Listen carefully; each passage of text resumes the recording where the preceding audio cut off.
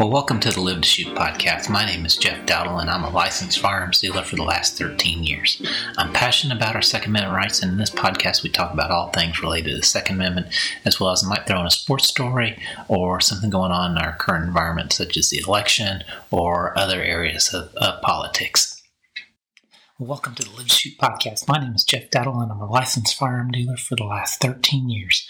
I'm passionate about our Second Amendment rights, and in this podcast, we talk about all things related to the Second Amendment, as well as I might throw in a sports story or something going on in our current environment, such as the election or other items in politics.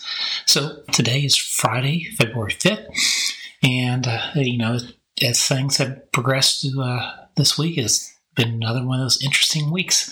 So the first thing I do want to say is that, last week we talked about my son turning 18, and as of today, we have a new soldier in the fight for our Second Amendment rights, and by that I mean he's not joining the military, not yet at least, but we got his voter registration card in the mail, so he is a registered voter in Texas, so we have one more vote that will be landing on our side, so that's some good news. I don't know if I've told everybody, but I am from Kansas City. That's where I grew up in a small town north of Kansas City and went to high school there. At least that's where I went to high school in 7th and 8th grade. And so I am a Chiefs fan. And so this weekend is our Super Bowl, and I am excited for that. So hopefully next week I can have some positive outcome from that we can talk about. So what if I were to say to y'all that your ex-spouse, either husband or ex-husband or ex-wife, would have some input on whether or not you can be licensed to purchase a firearm? Or what if I told you that we're going to make available to your neighbors or to the crack dealer or your boss or the local school or just the government in general, all the firearms that you have? How would you feel about that? Well, we're going to talk about House Bill 127 that's been submitted from Sheila Jackson Lee from Houston, Representative Lee. And she submitted this, and now she has submitted about a half a dozen firearm-related bills in this legislative session already. And there are another probably 10 or 15 others that have been submitted. Most of them are not that great. There are a couple. We have the Hearing Protection Act has again been submitted.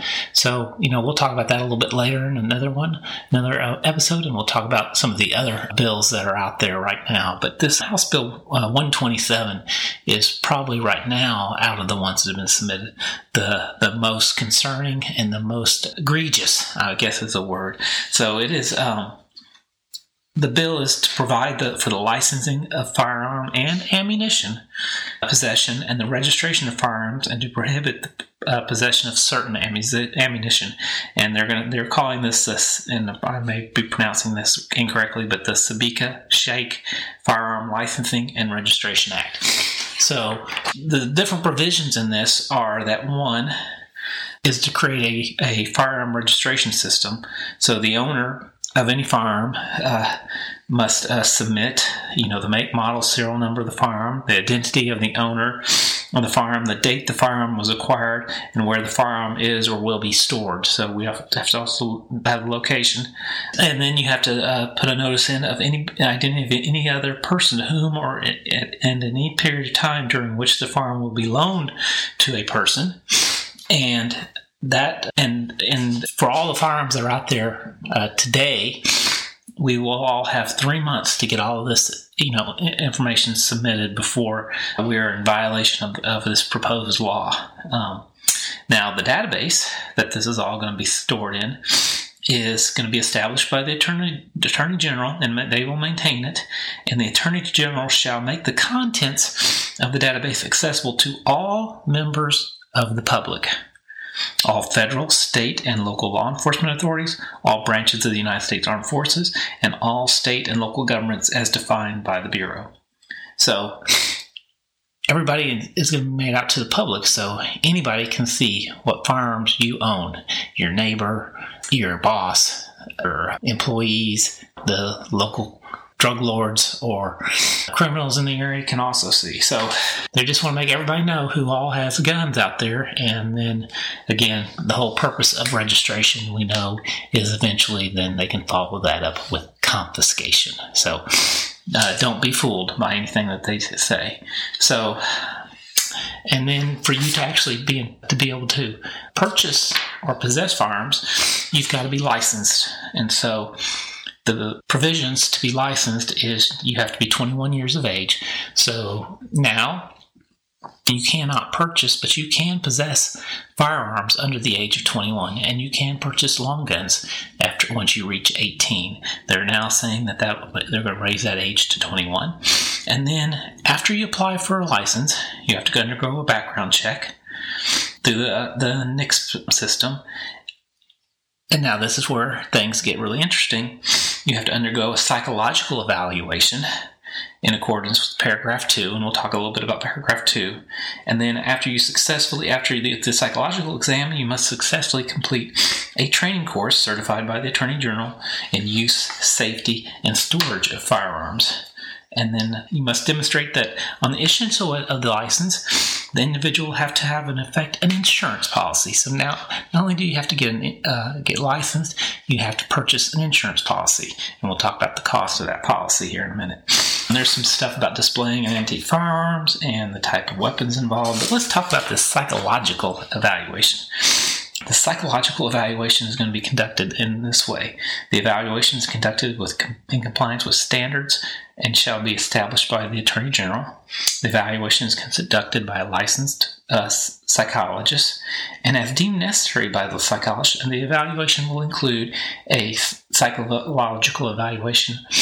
Other members of your household in which you reside, and as part of that evaluation, the licensed psychologist may interview any spouse of the individual, any former spouse of the individual, and at least 2 other persons who are a member of the family of or an associate of the individual to further determine the state of the mental, emotional, and relational stability of the individual in relation to firearms. So, I'm divorced. Shelley is my second wife. I don't think if they called up my first wife that she would have anything negative to say to me. But what purpose is that, and what business is it of hers? I can guarantee you most ex-spouses out there will not have something positive to say about their former spouse. And if they know that it can prevent them from purchasing and licensing their firearms, they're going to be vindictive. And they're going to prevent you from doing that. And then what happens if you fail to do any of these things? Well, the penalty for this is if you... Let me get to the penalty stage here. Just one sec. So the penalty of anybody that violates not getting the license is going to be a fine no less than $75,000 and not more than $150,000. And you can be imprisoned for no less than 15 years, but up to 25 years or both. So you can get a $150,000 fine and 25 years in jail. If you violate the section where you transfer this to somebody unknowingly, that doesn't have a license, you can get a $50,000 fine up to $75,000 and not less than 10 years in jail, but no more than 15, and on and on and on. And there are multiple other instances of punishment that you can get for different actions of it. This also prohibits the possession of certain ammunition as well. So this goes on and on and on. And we also talked about the large capacity ammunition feeding devices in terms of not being able to possess those as well. So what was typically your standard size magazines, you cannot position those. And then we also mentioned the insurance policy. And that insurance policy is going to cost you $800. So you must purchase an $800 insurance policy as well as get licensed, get a psychological evaluation, and have your ex-spouse called to determine whether or not they believe that you are stable enough to own a firearm. So I'll be keeping you up to date on what happens with House Bill 127 as it starts moving through the committee and making it out to the House floor potentially.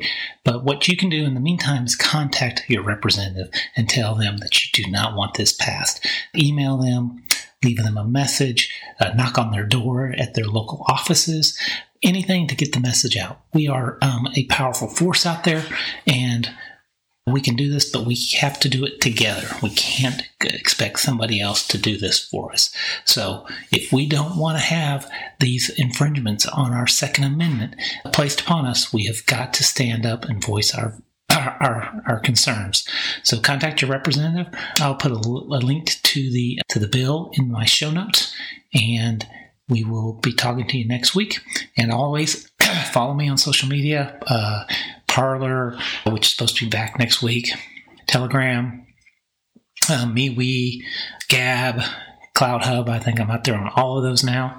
And look for more episodes, and rate this podcast as 5 stars, or share it with others if you like it, just to help to get this word out to more and more people, because we have to use our voices and the power of our beliefs to prevent some of these radical infringements on our Second Amendment. So take care, have a good week, and I will talk to you next.